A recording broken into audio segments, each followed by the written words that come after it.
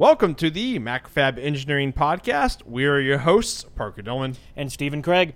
This is episode 173. So Parker, you've been working on your shitty add-on, right? Yeah. So last year we made a MEP shitty add-on, which was like the MEP, the MacFab Engineering Podcast logo, which was like the MacFab logo with wearing the headphones. Hamburger, right? Yeah, the hamburger and hot dogs. Right. And it had a bunch of LEDs that lit up and stuff. And we used a EFM8, if I recall, to run all the LEDs. And so, about how long ago was it? Like 6 months ago? What, that we you came did up with the idea for this shitty add-on? Oh, for this one? Actually, so let's take a step back.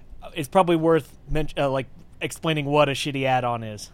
Yes. So a shitty add-on is a PCB that goes onto one of these conference badges like at DEF CON.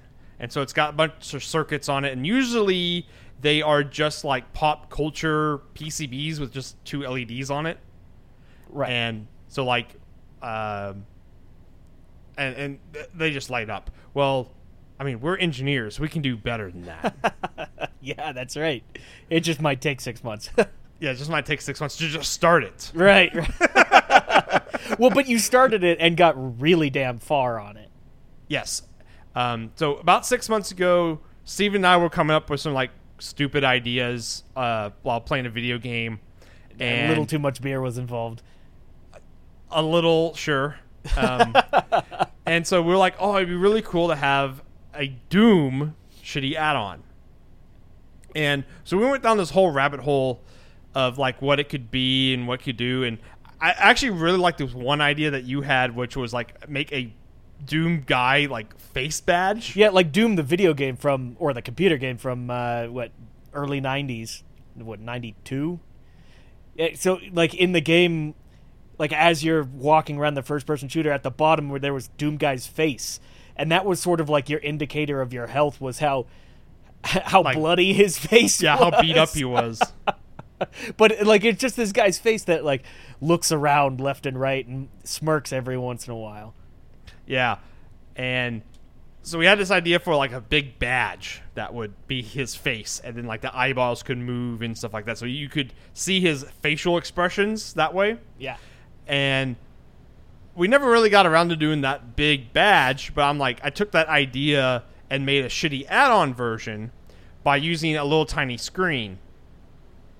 And to drive all this, because there's a lot of like driving a screen, you can't just do with like, you know, just you can't just power the screen and expect Doom Guy to show up, right? Yeah, there's a little bit more to it, right? Yeah. And so I've already been using the AT-SAMD 21G18 microcontroller for the Pinatar, and so I kind of had to like pause work on the Pinatar and get this working so that I can get it done for DEF CON. DEF CON's in August? In August, yeah. Yeah. So it's going up pretty quickly. Yeah. And so I took the microcontroller and I took that breakout board I made, and then I bought a couple different screen modules that are SPI. You drive them with the SPI bus. Mm-hmm. And the one I really liked was the ST7789 LCD. This one, that's like the controller that's on it. Mm-hmm. But usually 7789 LCDs have higher pixel density, and they're brighter and they're more vibrant than most of these other like low-cost LCD modules. So this one in particular is 1.3 inches in diangle. And is it diangle? I think I've heard that before, but I don't know if that applies. On the diagonal. Right? Yeah, on the diagonal. I think that's what it is. We're both saying it wrong. Yeah. And it's 240 by 240 pixels in resolution, and it's SPI addressable. And so I got that all hooked up, and there's plenty of people out there that have already gotten like code to make that communication work. Yeah. And so it's using the hardware SPI on the AT-SAMD and the DMA to just like shove all those bits out. Oh, okay. So you're just writing to a buffer in your memory, and then it takes care of it? Exactly. It's even simpler. You just call in a command. Oh, that's awesome. Yeah, and it's fast. That SAMD is fast enough to where you don't get any observable screen tearing. Right. Because I've written my pixel driver, because Doom Guy's face is actually way smaller than 240 by 240. And so to save program space, because all his faces are in program memory, I actually save them as like 30 by 30 arrays. And then just like double call pixels? It doesn't double call pixels. I actually take one location and then I draw that as a rectangle on the screen. Ah. Or it's a square, I guess. There's no square function though. You call it a rectangle function. Sure. And so it just basically just draws a 30 by 30 matrix of squares on the screen, and it seems to be plenty fast enough, and that doesn't take up a lot of program space to implement. And so I got that working, and I'm like, okay, so I've got Spy working, and I'm only using like 6% of my program space. So I've got all this space in the world to add more features, right? Feature creeping. And so the interface with the microcontroller from the outside world, like the SAMDs, they support USB out of the box. And so I put a USB Type-C on it. And so what I'm going to do is you'll be able to actually sniff the I2C bus on badges with this. That's going to be the idea. So you plug Doom Guy into your shitty add-on header on your badge, and then you connect USB up to your computer, and you get a COM port, and it just spits out the I2C data. Got it. So it'd be useful for hacking. It's like a hardware hacking shitty add-on kind of thing. You know, it would be really funny if you use Doom Guy's face as like a line break indicator, where like if you're looking for a certain packet to fly by, then like if his face does like a certain animation, you know that packet came through. Yeah, you could totally do that with this. Yeah. And I started looking into more like reference designs for shitty add-ons and stuff, and there's a EEPROM shitty add-on reference design. So if you make a fancy shitty add-on that you want like someone to be able to control, like how do you tell the badge what shitty add-on's plugged in? Right? Yeah, is there like a protocol that someone's created for that? Yeah, there's a couple different ones out there. The one I'm using is the AND.XOR one. Basically, you can simulate if you have an EEPROM on it, you can say like, hey, address 0 is like your address 0 is like the DEF CON year, and then address 1 is your ID as a maker, and then the second address is like the shitty add-on type, and then you just put data after that. And so I'm going to simulate that I2C EEPROM with this microcontroller, and that way you can actually you can dump data. The microcontroller can dump data into that EEPROM, and if someone wants to do something with it, they can do something with it. Cool. And so isn't I thought I saw something not that long ago, like the shitty add-on is getting an upgrade where it was 4 pins and now isn't it going to a 6-pin connector? It's 6 pins, and the only difference is they just added those 2 new pins are GPIO. Oh, okay. And so most badges are just like alternating those high for like half a second. Right. So you can run LEDs to your shitty add-on, and those LEDs alternate. Oh, that's what most people are using them for. Got it. Okay. Now, I have those GPIO hooked up to my microcontroller, so we could do some funky things with that. Oh, dun dun dun. And I thought it might be interesting to like maybe if you had your serial port open and you can type in God mode, and then his eyes go yellow. So his eyes go yellow, right? And the Doom SAO turns into an I2C master, and then you could send commands on the I2C bus. Now, I don't know what would actually happen to most badges if you decide to put 2 I2C masters on the same bus, but hey, that's not my problem.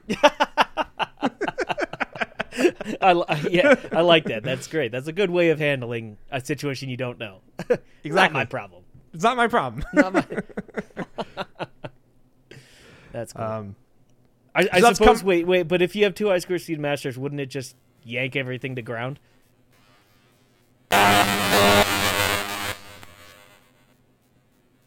You went super robot there.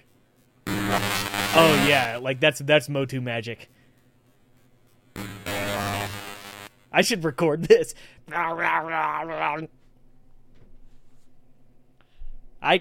You're unintelligible.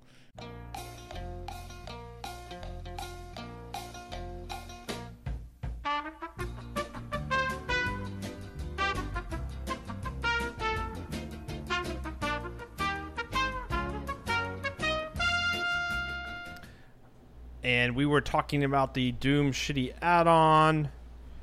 And, oh yeah. So, the design is almost complete. I got the, the tech demo, I guess, working on my desk. It's actually running right now. I can show you over the webcam. Nice. And I'll post a video for everyone to look at. If you follow me on Twitter, you've probably already seen it. And I got most of the hardware routed.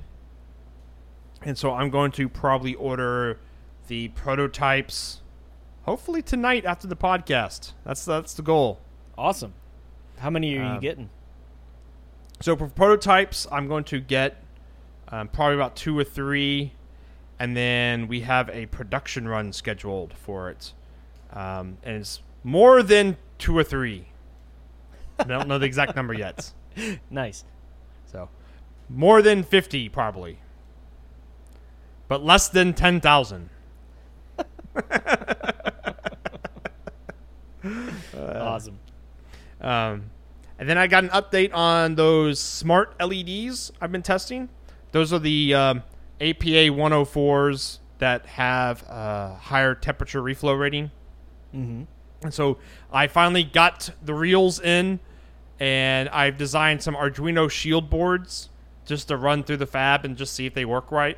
Yeah. So I put the LEDs into inventory and press go on the Arduino shield board. So hopefully in about 2 weeks, I get them back and I can just pop into an Arduino and run some code I found off the internet, and it just works, right?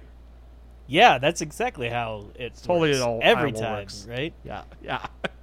But actually, that's sort of how it worked with the Doom add-on, right? Yes. It actually did work. Yeah. Well, it took a little bit more hunting around, finding the right library, because I wanted one that was fast. It used the DMA, all that good stuff. Right. Yeah. Did you just out of curiosity? Did you scrounge it off of someone's GitHub somewhere? Adafruit's GitHub. Really? Nice. They actually just recently updated their graphics library for these LCD modules to use like the DMA. Yeah. So, cool. Yeah, it's pretty quick. And so I'm pretty happy with it. Some of the first images I saw of it, there was a little bit of screen tearing, and then you did some upgrades, and it's just all gone. Yeah, there's a little bit of screen tearing, especially when like Doom Guy moves his face a lot. Sure, but it's acceptable. You don't really notice it. I say I didn't see any from the stuff you posted on Twitter. It was just like, okay, yeah, looks great. Yeah, and on that though, I'm going to write a tool, or hopefully I can have time to write a tool. I should say, no promises, right? 6 months from now, you'll write a tool. yeah. 6 months after DEF CON. You're right. Yeah. So you can take a GIF. It's GIF, people, not GIF. You can take a GIF and it'll automatically like resize it and crop it, and build out the correct memory structure that you can just paste in the code, and that way you can put your own things on it. You can make your own Doom Guy. Yeah. So Doom Guy is not really a GIF. He's just like a series of PNGs. Yeah.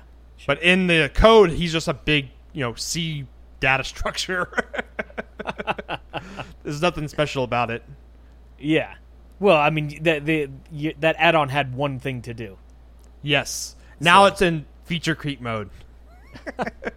Hey, at least you got the major function down. Yeah, I didn't expect basically in one weekend to get the main functionality of it working right away. I expected like to bang my head on it for like 3 or 4 weekends. Oh, well, congratulations. Yeah, thank you. And so There is a Pinatar update, though. The software side is going really well. All the low-level stuff is getting where it needs to go. The great thing about these SAMD chips is there's a lot of SPI, like buses. They call them like SIRCOMs. There's like 6 of them in the SAMD 21.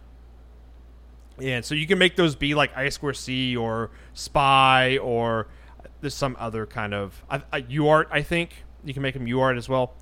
And so we have a couple of those with DMA running. So like running out the serial lights and then doing the serial switches and stuff like that. That's all working really well.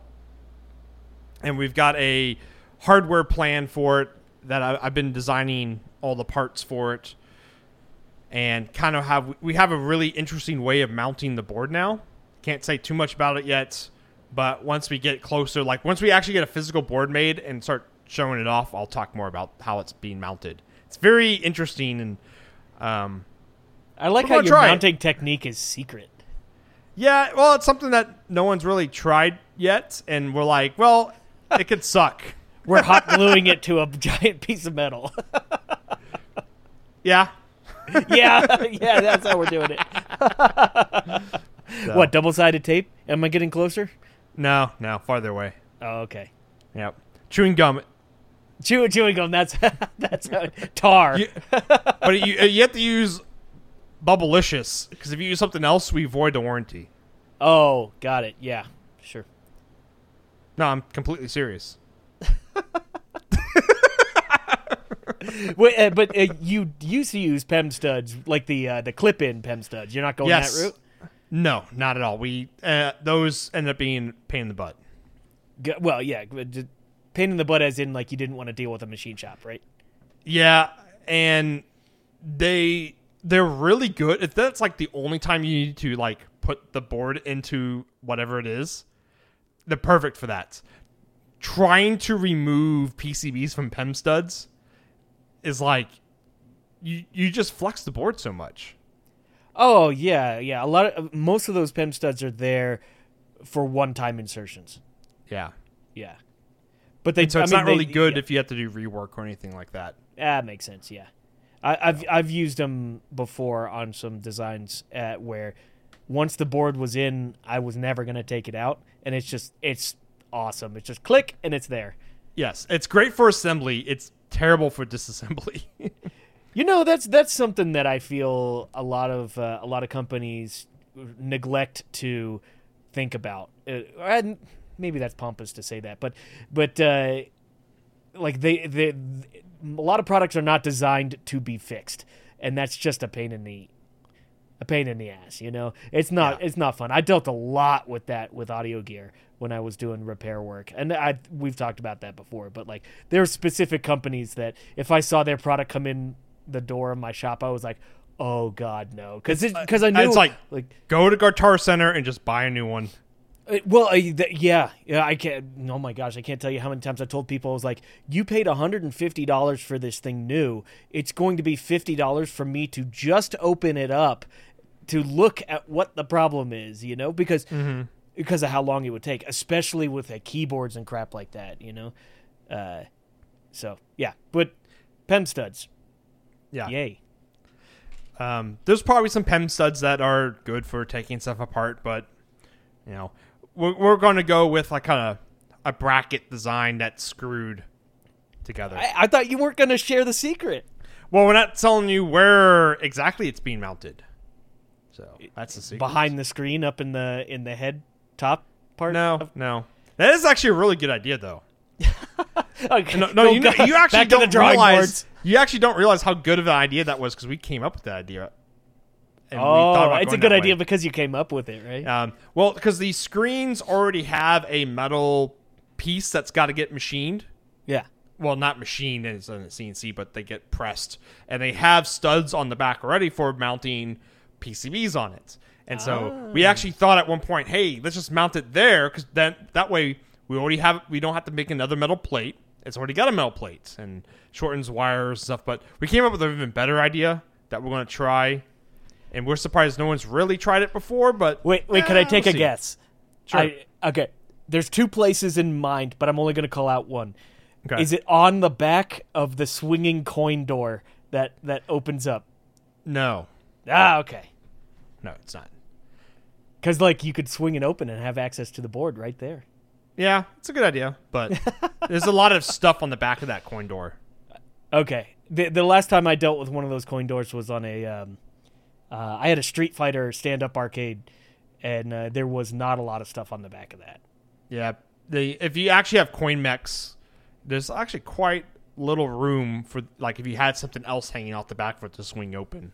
Do most manufacturers buy those as, like, a single unit and they just slap it in? I think they all come from, like, one place or two places. That makes sense. Yeah. I guess those things, you just apply power to them, and then there's another cable that says coin was inserted and goes to your board? Correct. That's usually how that works. Okay, yeah. Because with that with the Street Fighter one I had, there was a spring that was inside the coin door, and I would just open the coin door and just slap the spring with my finger, and it would just add coins. Yep. That's totally how it works. Nice. And the Street Fighter stand-up I had was a Miss Pac-Man, and it was and somebody at one point in time just reskinned the entire thing. And they sold those games as just boards, so they just put Street Fighter in it, reskinned it, but if you open the back door, it still had like all the instructions for Miss Pac-Man in there. Yeah, that was actually more common than you would think. And actually in the pinball world that happened as well, not as frequently as arcade machines, but they would sell them as like upgrade kits. One of the pinball machines I have is a Congo from the hit movie in '94, right? Was that 94? Yeah. Oh wow. Okay. It's by the same person that wrote Jurassic Park, and that was '91. Do you mean the book they were or the movie? The books. Michael Crichton, I think is his name. That sound right? Yeah, he wrote Congo as well. Oh, okay. I'm gonna look that up just in case, but I'm pretty certain that I am correct. I don't think it's 94. I thought it was later than that. Yeah, Michael Crichton wrote Congo, and Congo movie, I think, is 94. Okay. Yeah, I remember 95. 95. 95. Wow. Okay. So I remember that your game has like all of the sound clips from the movie. Like it yells at you the entire time. Yeah.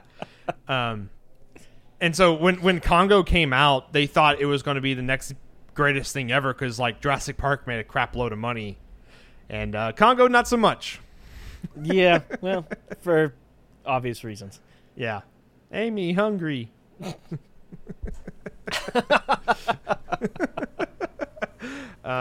I actually really like that movie, and I actually liked the pinball machine.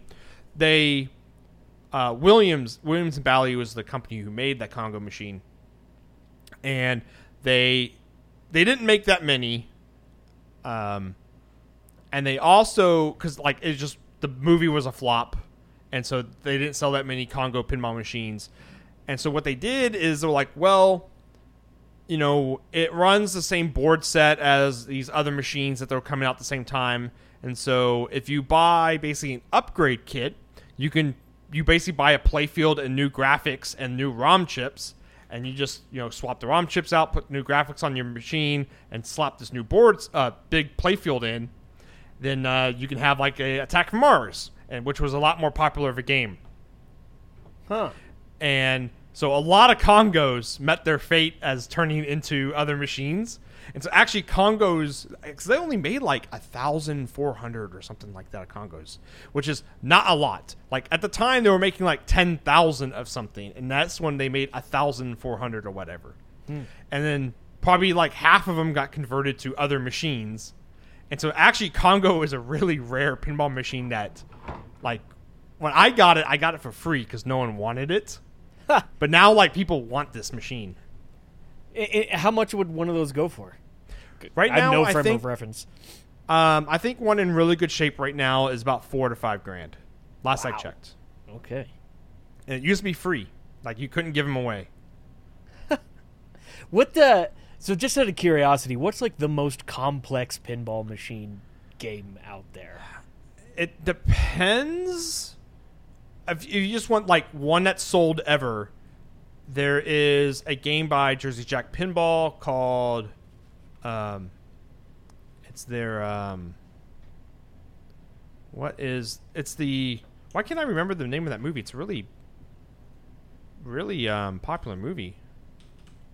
And I guess by complexity, I mean, if you look at most pinball games, they're just like lights everywhere and all kinds of ramps and mechs and all kinds of stuff that just confuse you most of the time. Yeah. Okay, so I'm talking about like if you opened up the playfield, you would like blow your mind. Okay. Wizard of Oz. Wizard of Oz. And it's because there is so much stuff on top of the playfield, and then underneath there's so much mechs. It's crazy to look at. They just and it's a wide body, so it. it's even wider than a normal machine. Huh. Okay. That machine, I feel bad for people who have to move that thing around. What? It's probably heavy. I mean, they're all heavy, right? They're all heavy, but that is a very heavy pinball machine. Oh yeah, I'm looking at pictures of it. That's crazy. Yeah, that's the mechanicals on that machine are very impressive. Like there's some mechs on there I've never, like when I played it, I've never even gotten to actuate because I've never gotten that far in the game. It sounds like people just going crazy, just designers given like free reign to just put all kinds of crap in there. Oh yeah. Oh yeah, that's normal. Yeah. I would say that some classic games that have a lot of stuff in it. What is it? It's fun. An old Gottlieb game that this comes to mind for some reason. Gottlieb's Waterworld from the hit movie Waterworld, right? And they didn't it seems like the pinball world picks really bad movies. No, they make all the movies. That's the thing. Sure. And that machine, there's not a lot of them out there. I don't know if they ever made a production or how many are out there, but it's got a really cool mech for the, like for a boat, I guess. Okay. That like rotates and stuff. That's a really cool mech, and I've never seen underneath it, but I guess it's going to be pretty crazy. An infamous mech in Pinball World is off the Dalek, or is it the Time Expander? The Time Expander from the Doctor Who machine, because it's a mechanical device that's got like a big motor with a screw. So the whole thing like is a screw drive, so it's got a lot of force. Yeah. Right? And so, but it's got like switches to like check where the level's at. Because it's not a stepper, it's just a DC motor. And so if one switch fails, like the whole thing messes up. and great. And they have like a safety switch. Like it's the only pinball machine I've seen that you can't play with the glass off, because it's got a safety switch that disables the mech. So like you can't get your finger stuck in it because it would like crush your finger. It would just rip it apart. Oh yeah. You know, sorry, I'm back to that Waterworld one. I think it's funny because I'm looking pictures at it right now, and it's clearly from the movie, but everything about the playfield, everything about the mechs and everything it looks like a comic book, and it's just like all hand-drawn. The only thing that's movie is the backdrop that has Kevin Costner's face and that other weird dude who smokes on the ship all the time. Yes. It's actually like they only got like part of the license to use stuff from the movie. It's actually a really good pinball machine. It was at Texas Pinball Fest a couple years ago, and I played the hell out of it. It was a lot of fun. Nice. I think it was one of Gottlieb's last hurrahs before they went out of business. So it's a fun machine to play. When are you going to release a pinball machine? After the Pinatar. Yeah, sometime in the future, right? Sometime in the future. Do you ever know about the pinball machine I designed? Oktoberfest game? That's great. Don't get me started on that machine. Oh, is it crappy? No comment. Oh, did they steal your board or something? No. Okay. No comment on that machine. Okay. Mainly because I haven't played it. So. Okay. You want to give it a fair chance. Yep. Cool.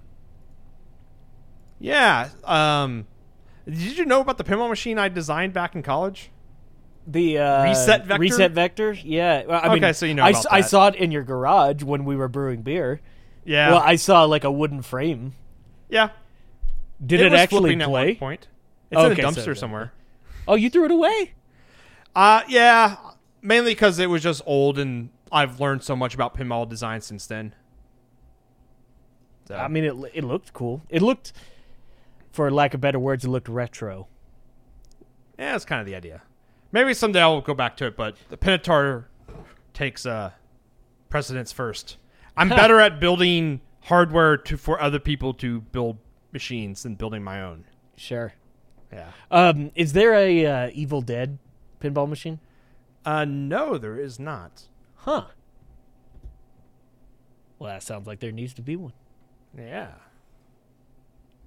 All right, too. let's I move think the on. Same thing. Let's. Okay, so this last week I started looking back into more on the macro amp and kind of what I want to do with a V2 of this. So I've got the macro amp working like I discussed last week, and nothing particularly wrong with it, but I just want to make some updates and see if I can make things better. So Parker and I were kind of toying around with the idea of like, what if we made it a 4-layer board and did internal trace routing and played around with that. And one of the things I've never done before is a surface mount technology with this kind of high voltage. So I think this is a great little project to get into that. And mainly one of the things I was looking at this last week was how I want to handle all the high voltage with surface mount, but also using fewer new tubes. Although all said and done, I think I'm going to stick to the general structure that I already have. Architecture? So I designed this original one with all this extra capabilities to do direct plug-in from a moving magnet cartridge or a, what is it called? There's moving magnet and there's, I can't remember the other one now. Whatever. Capacitive, I think, right? Directly from a record player head. So we're talking about like microvolts worth of voltage and stuff. You know, and I looked into it a little bit more, and I don't want to get that wanky with it. And like most modern record players are going to have their own preamp in it and spit out line voltage anyway. So I think in V2, I'm just going to strip it down and make it more simple, where it just has an input. It'll have control. It'll have volume control, but just do line input. Adding all the moving magnet preamp stuff is great, and the RAA filtering is cool and all, but I did that and I don't want to do it anymore. So I'm gonna redo that whole circuit and redo the layout and keep it with 2 new tubes and just kind of fine tune the gain on everything until it's all good on there. You're decreeping it. Actually, yeah, this is probably the first project where I am decreeping that. I'm doing what happens when you remove something and then replace it? Is that a side creep, a lateral creep? I like side creeping. Side creep. So I am going to side creep on this. So actually, last weekend, so I'm helping a buddy design a guitar amp right now, and we decided. So we're sort of doing a traditional kind of design, but adding a whole bunch of unique twists to it. So one of the reference designs that we're kind of building off of uses I think it's a 5 Henry choke that comes right off the power supply. So the main rectifier comes in, you rectify that to high voltage, and then it goes through a choke to a capacitor on the other side of the choke, and you make a tank circuit basically that just has really great ripple reduction. The thing that sucks about it is you have to find place on your chassis to put a giant inductor. They're not cheap, and they're sort of just a pain in the butt to find. So I decided, let's go and make a solid state variance of that choke. And so we decided to go with a gyrator circuit. And if you haven't played with a gyrator circuit, they're actually pretty legit. It's a simulated inductor. So if you there's a ton of different ways of actually implementing this, but by using a voltage divider, a capacitor, and some kind of pass device like a MOSFET or something, you can actually simulate an inductor. And by combining the correct impedances in there, you can basically make your own inductor that has both the same resistance and has basically whatever inductance you want. So we created a simulated inductor that has about 90 ohms of resistance, which is pretty similar to the 5 Henry choke that we were doing, but we upped the inductance to 47 Henrys. So you get tons of ripple reduction. You don't have to buy a giant choke. The only thing you have to really deal with is the fact that you're passing now all of your power supply through a pass device. So you have to deal with the heat, but we have it in such a configuration that it's actually not delivering a ton of current. So check out a gyrator. They're pretty legit. And I think in the new macro amp, I'm going to do a gyrator this time around as a surface mount thing, because I have a giant choke that's inside the chassis right now, and it's just, I don't need it. It's just, I did it because I did it. And yeah, no, I'm going to replace it with a gyrator. That's the whole kind of point with the second macro amp. So hopefully soon. So I'm ordering the PCBs for my buddy's amp hopefully this week, and so we'll be able to test out that gyrator, which I think the input to that gyrator, we're doing about 430 volts, and we're going to pass maybe 50 to 100 milliamps through it. So I think we're going to actually take that pass transistor and just bolt it to the chassis with a like a mica spacer on there, which I think is plenty enough to actually deal with the heat on that.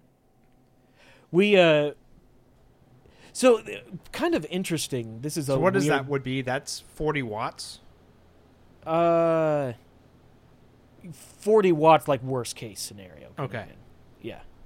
But actually, the paint off the chassis. no. Well, but the thing is, the gyrator only drops a few volts. So okay.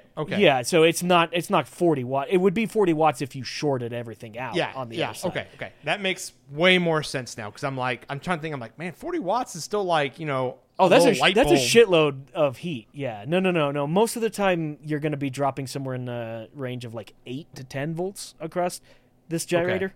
So, yeah, you can get away. So 1 watt max. So the thing, actually, one of the things that kind of sucks about, doing a simulated inductor like this is you're usually actually going to drop more voltage than an inductor will. But the cool thing about it is you don't get a lot of the what's it called, oscillation, the potential for oscillation, because a simulated inductor is not actually storing any energy as a magnetic field, whereas a real choke actually is storing energy. So the gyrator does the same job as an inductor, because what it actually does is it takes the capacitor that's in the circuit and it flips the impedance of it. So you flip the impedance of a capacitor and you get an inductor. So it's doing that, but it's only doing that because of its amplification, not because of actually storing any energy. So if you've ever turned on a circuit that has a big choke in it or turned it off suddenly, a lot of times you can actually hear the choke. It'll go pow like that because it's just oscillating with the tank capacitors that are around it. And maybe that's an indicator of a poorly chosen choke, but still I don't know. This is a cool little circuit, and you don't see this very often. Probably because it's kind of expensive and people don't use chokes much anymore. But it's still kind of a cool little side thing. You spend $30 on a choke or $2 or $3 on a gyrator. You pick or choose. Mm-hmm. So yeah, I want to implement all of those things in the new Mac ramp. So that's the lateral creep going on there, or the side creep. I'm sorry, the side creeping, man. Yeah. So and then last week we were talking about that Fredman clip that I purchased, that 3D printed microphone clip, and so over the weekend I decided to actually give it a try and really do some stuff. So I just made some really crappy recordings so you can hear me play some goofy metal licks on my guitar, and here is a test recording that I did with using 2 microphones and the Fredman clip.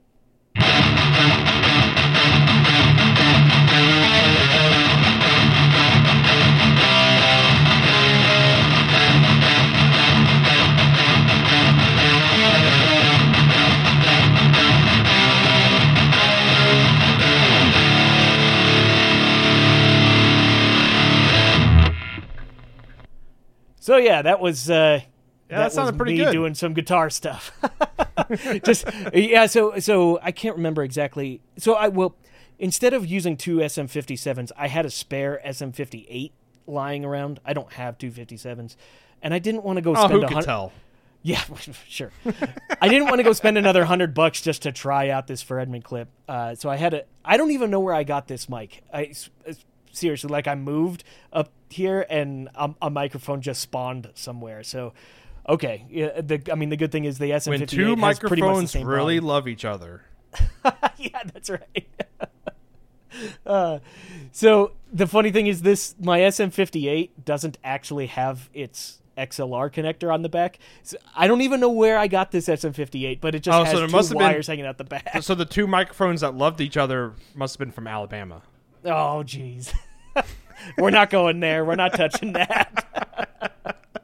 So I thought it was going to induce a whole ton of extra noise to just alligator clip, raw microphone wires in, and it didn't. So cool. Hey, we recorded a lot of podcasts over alligator clips. We also recorded podcasts with socks over microphone, like legitimate socks that were just on the Yes, we've ground. done that. We have done that. I think my favorite was when we recorded your audio with that ribbon mic. Yeah, that was great. With the transformer taped to the mic boom. Yeah, but hey, the mic had magnets, so we just stuck it to the boom, and it totally worked. Yep. Yeah. I found that mic the other day. It was actually at work because I was showing it to people. and we are still due sometime to make a second copy of that. So yes, that will happen. Cool. So those are some things I did. Yeah. So on to the RFO. Oh, I still need to get you the clip I printed for you, though. Oh, that's right. Yeah. Parker printed the Fredman clip I printed for you. So I got a whole stack of stuff I need to send up to you. You should send me. Yeah, you should send me that clip, and then I'll do another recording, and we won't be able to tell the difference. No, I just want to see if it works as well. Like it actually holds the mics just as well. Yeah, and I know I was complaining last week about the 3D printed stuff. I left the clip on the mic, so the clip has been holding the mics for days now, and it's fine. Everything is okay. So, world hasn't burned down yet. No, I'm still a little miffed that it's 3D printed, but it's all good. And 30 years, you're on your deathbed, or in 60 years, I don't know how old you are, and your son comes up and is like, "Were there any regrets that you had, Papa, Steven?" And he goes, "3D printed Fredman clips." I bought too much 3D printed crap.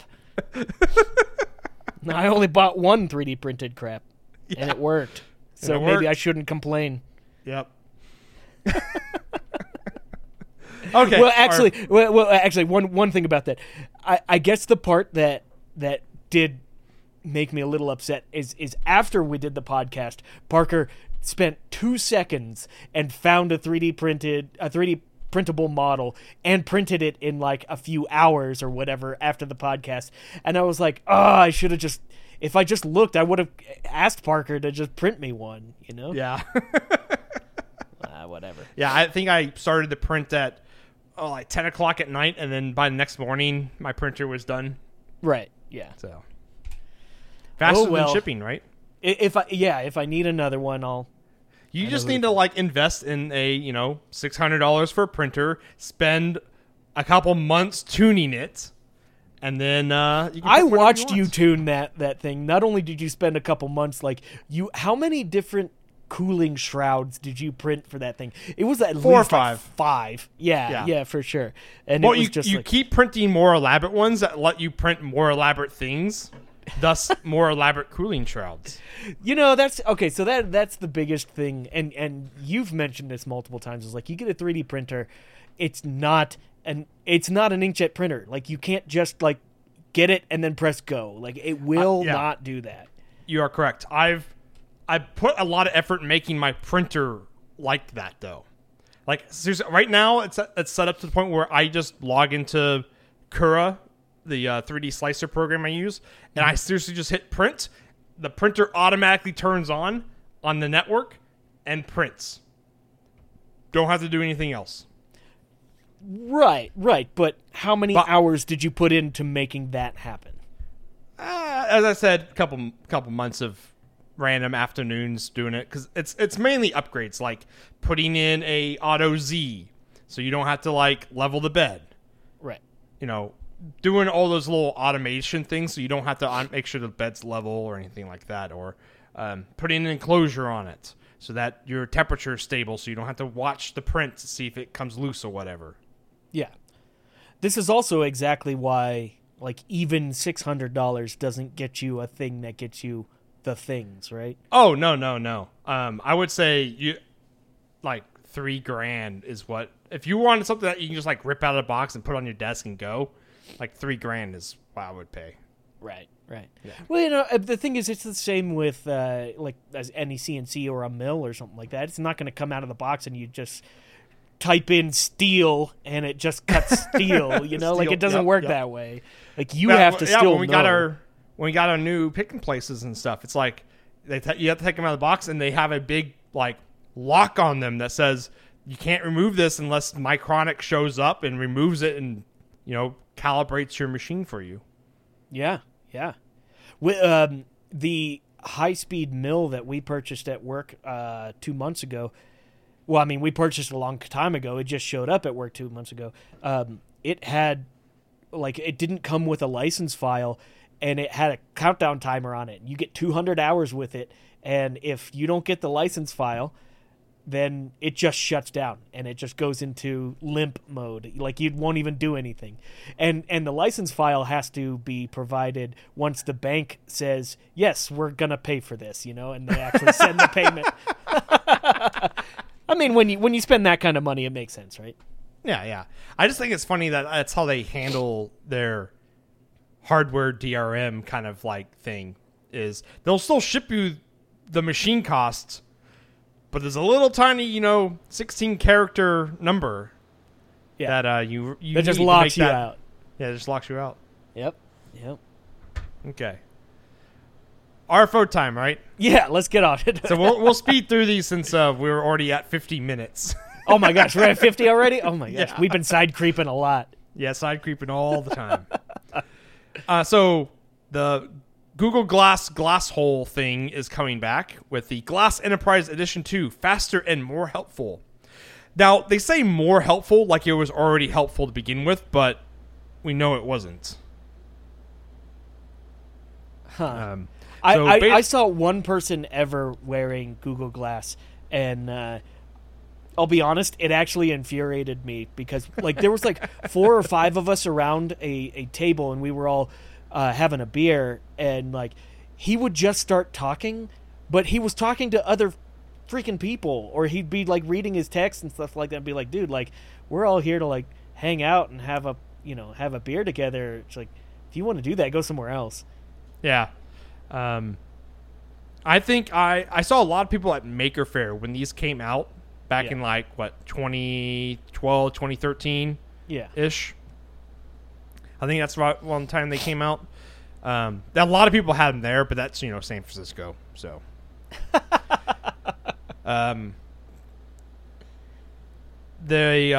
so basically Google canceled the Google Glass, and they basically started a new division of Google Glass to do industrial augmented reality, which is I always thought augmented reality would be really good at. Right. Especially like inventory. Like if you look at a part and like on the glass it would show you the part number or quantity. And the thing about inventory is like everything already has barcodes on it, so you can easily do computer vision and figure out what it is or where you're at in the warehouse. and like say, hey, I need to go find part A, and then the Google Glass goes and just highlights the box where it's at. Right. Just taking the mental load off of people reduces basically stress and all that other stuff. It's like why these really fancy auto cruise control stuff. I'm not going to call them autopilots because they're not autopilots. Tesla. You have feelings about this, don't you? Oh yeah. They call it autopilot, and then it doesn't automatically pilot you anywhere. It just keeps you in the lane most of the time. So I remember Macrofab, we had multiple chats about like the future of manufacturing and the idea that an operator or a solder tech could be wearing goggles and, you know, they put a board down on the table and it could say like, oh, you know, this transistor gets soldered here and you need to inspect to this class, and like it would show information about the board in their class. Yeah, I think that's where this is really going to shine at. Yeah. That's where augmented reality, that's where the money's at, is making people's lives, augmenting humans is what I always say. Yeah. You know, I could see it too, like, if you're on an assembly line for, say, Toyota or something like that, and you're a guy who needs to tighten a bolt down to a certain torque, like, if the glasses that you were wearing could be connected to your torque wrench, and, like, you would torque down a bolt, and, you know, the torque wrench would say, I've reached the correct torque, it would, like, highlight the bolt and be like, this one is done, but you need to go torque that one over there, you know, that kind of thing. And actually, like, if you were doing, like, the torque pattern for, like, a oil pan or whatever, it highlights the ones that you've already finished. Right. Yeah, that's a really good application for it, because usually right now you paint pin them. Right. That you've torqued to spec. Yeah, exactly. But if the glasses could do it, and then it could, you know, it could send a report to, you know, everything is done and it was done in this amount of time, and, you know, that's some serious manufacturing stuff. So it's a really good idea. If you watch the video, there's one section which I don't like. It's like a doctor is wearing them, and it has like all the information of like it's like, I don't know how I feel about. Did you torque this patient's liver to the correct setting? Yeah, the correct setting. Yeah, I don't know how I feel about your doctor visit being recorded and stored in the cloud somewhere. Also, I don't want the doctor, like, I don't want it to, like, highlight something and the doctor is like, oh, that's what that's called. I didn't know that. I'm just thinking, like, the doctor walks in and it, like, scans you and it says, yep, that's human. Yes. It's like, well, you're all right. It says you're a human. Yep. Also, I don't, like, that's a nasty topic to breach, but, like, having all of your medical records be available for them to access at any time, that's some privacy issues, you know. Yeah. On the other hand, though, that would probably make diagnosing people a lot easier. It's what, one of those a clipboard. It's one of those. Well, it's those double-edged swords where, like, I don't know, because I've had a lot of medical issues earlier this year, and like whenever you go to a new place, you have to sign like 8 forms saying that yes, you can share my information with my other doctors on this list. And then you have to go, like, update the list somewhere else, saying that you added this doctor, and it's just like, ugh. It's a lot of work, that's for sure. Having a, like, nationwide or worldwide database for, like, that kind of stuff would be a lot easier. But then you get into other issues, like who can access that database? Can your insurance company know that stuff? Or can the government know it? Yeah. It's one thing, it's like, when you do, like, those 23andMe's, like, to get your DNA stuff, it's like, oh, now the police can, like, audit your genome and figure out if you're, like, related to a serial killer. What is this, Minority Report now? I mean, that's that key indicators. That someone got, like a 23andMe DNA test and it showed up in a police report, and they found, like, a serial killer through being related to that person. No lie. I didn't know that. Yeah. That's crazy. Yeah, read the fine print on those. All 838 pages. Right, yeah. Yeah, that one that you just signed and just said, okay, whatever. Yep. There's a South Park episode about that. It's pretty solid. Oh, yeah. You know, I haven't watched South Park in like ages. I'm surprised that it's still on. Not that I'm saying it's bad or anything like that. It's just like it's just been on forever. Yeah, yeah. I think the last South Park episode I watched was the episode where it was on the last last presidential election. Okay. Like I actually watched that season. You mean like with the Trump whole thing? Yeah, yeah. That was like an entire season of them doing. Yeah. So I actually watched that season because I thought it was really good. And then like, we're going to get political on this, but bear with me. Watch out. Bear with me on this one, people. Is they clearly had it set up that season where like Hillary was supposed to win the election. Oh yeah. Because like the episode that actually aired, they had to like rewrite it. So, what's the teacher's name? Mr. Garrison. Yeah, Mr. Garrison wins. Right. Well, Mr. Garrison was Trump. Mr. Garrison was Trump. The creators actually came out, if I remember right. They said they regretted doing all of that. Oh yeah, that whole season. I thought the season was great, and then that last episode was just terrible. And you could definitely tell like the script was rushed because they had to rewrite it and like the animation was really rough and stuff. Yeah, and I just thought it was interesting. Like I would have just like had Hillary win. Did it really matter that it had to match real life? I don't think it had to matter. Yeah, I don't. It was a weird season, that's for sure. Yeah, it was different than all of their others. Yeah, it was. Yeah, so we're going really off the rails tonight. Oh yeah, this is the side creep episode. This is super side creep. So, hey, speaking about potentially getting people to steal your information, I found an article that was on Electronics Weekly. That's a good segue. Yeah, it's pretty solid, right?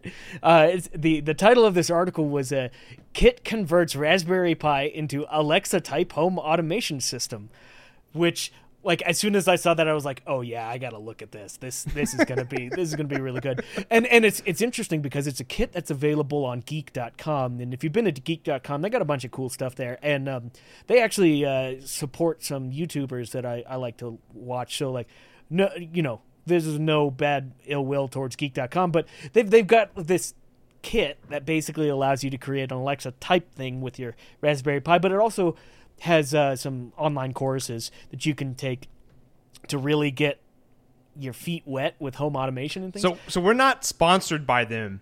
No. But the deal, the funny thing is though, I say that though, but like this deal, it says ending in 6 hours, will expire before this podcast even comes out, so it doesn't matter.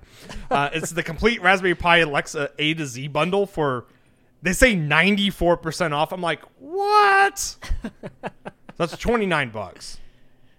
Yeah. Okay, so $29. I mean, it's not going to come with a Pi. You gotta supply your own, but you get the classes and stuff. And they have in the article I was reading, there was a sentence in there that said, "This can be understood by anyone," says Geek Six Shop, "regardless of education or training." And I'm just like, you don't need to be connecting your house to the Internet of Things if you like are going from scratch.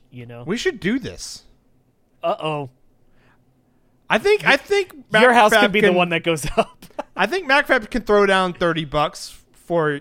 I think you should do it, and I should do it. Okay. What do you think? I think this would be a good idea. I've got an extra Pi lying around, so if MacFab wants to get me a kit, like, let's take the classes and see what it has to say. Yeah, you know what? We're dogging on them right now. Maybe it's. I think we should do it.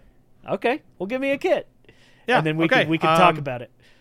Yeah, so I don't think it'll be the next podcast, but we'll have to do it because it's only like 6 classes. I wonder if you can do it in a weekend. Hey, you only have 6 hours left to get this 94% off deal, dude. So I didn't look at all the contents on it. What does the kit fully come with? It says it comes with. I think it's just a class that you're buying. Okay. And I covers. I thought it actually comes with some hardware. Doesn't it come with like thermocouples or something like that? I don't think it does. I think it just comes with. I think it is just the classes. Huh. Yeah, it just says courses. I thought I read somewhere that it was actually coming with something.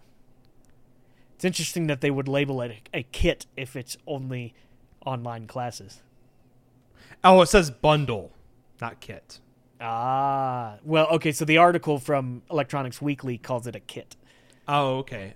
So maybe that was incorrectly written. I think we should try this and just like see like how far we get, and like, because we don't build IoT, Raspberry Pi, Alexa combined things. So one of the things I've always enjoyed is the idea of some dumb IoT thing that tweets out absolutely useless information. I love that.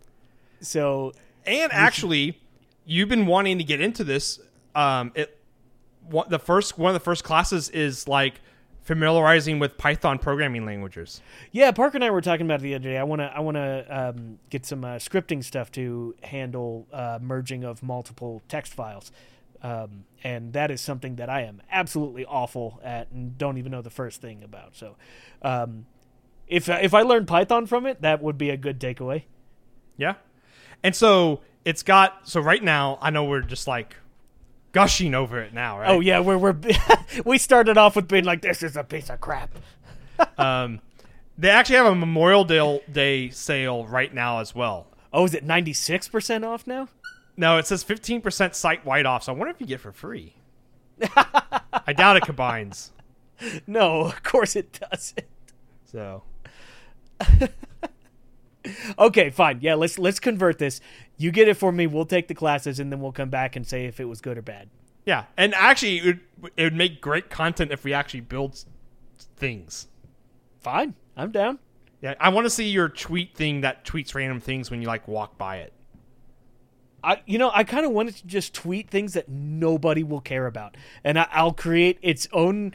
In fact, you know what would be funny is to create its own Twitter handle and push really hard for it to be a very, very, very popular thing that just tweets garbage, like nothing at all, you know? Actually, you know what would be really funny is to make a device that insults celebrities, and it just comes up with like really unique celebrity insults. It just trolls Twitter for like people who have lots of followers and just ats them. Yeah, it adds them, and maybe it could have a bank of like insults, and it would just like create like these insults and just add them. And it's got to be like dad level insults though. Yeah, stuff that wouldn't get it banned, but would also just be like, "Oh, insult bot, that's you again." Insult bot. But it would have to, but it would have to be IoT in a way where like if something happened, then it would insult a celebrity. You know? Yeah. If the temperature changes or something, something, yeah. Or every time I flush my toilet, a celebrity gets insulted. Yes, I think that might have to happen. That would be pretty funny. Okay. Well, let me take this class and see if I can do that. Okay. And so the last RFO, sorry everyone, we're way over time. And this is actual engineering. It's as opposed to the last hour. Yeah, exactly. It is a one-page guide to fixing radiated emissions. I think this came out on like the normal social media stuff a couple months ago, but we didn't talk about. I think we had like a bunch of guests in a row or something like that. And it's basically a like rundown of what you should do if your PCB fails FCC CE testing.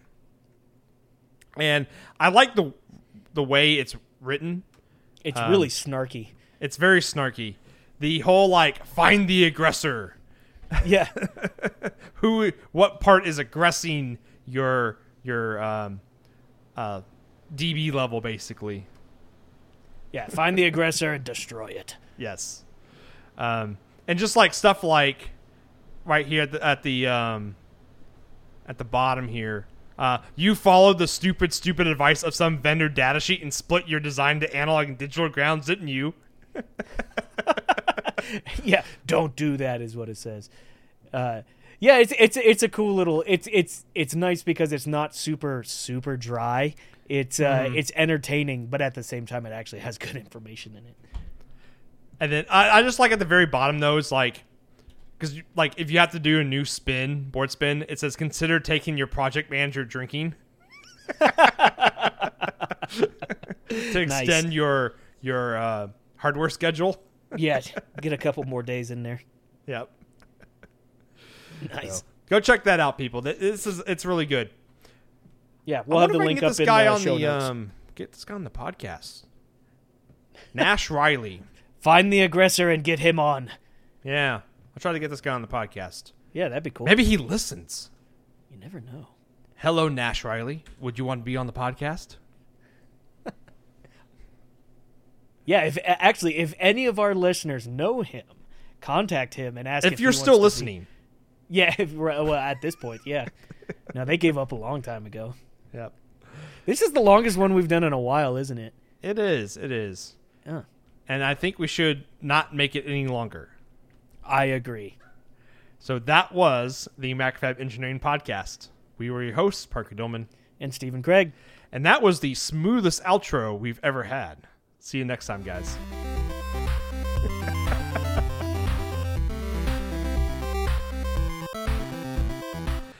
Thank you, yes, you, our listener, for downloading our show. If you have a cool idea, project, or topic, let Steven and I know. Tweet us at MacFab, at Longhorn Engineer, or at AnalogENG, or email us at podcast@macfab.com. If your name is Nash Riley, let us know as well. You should be on our podcast. Check out our Slack channel as well.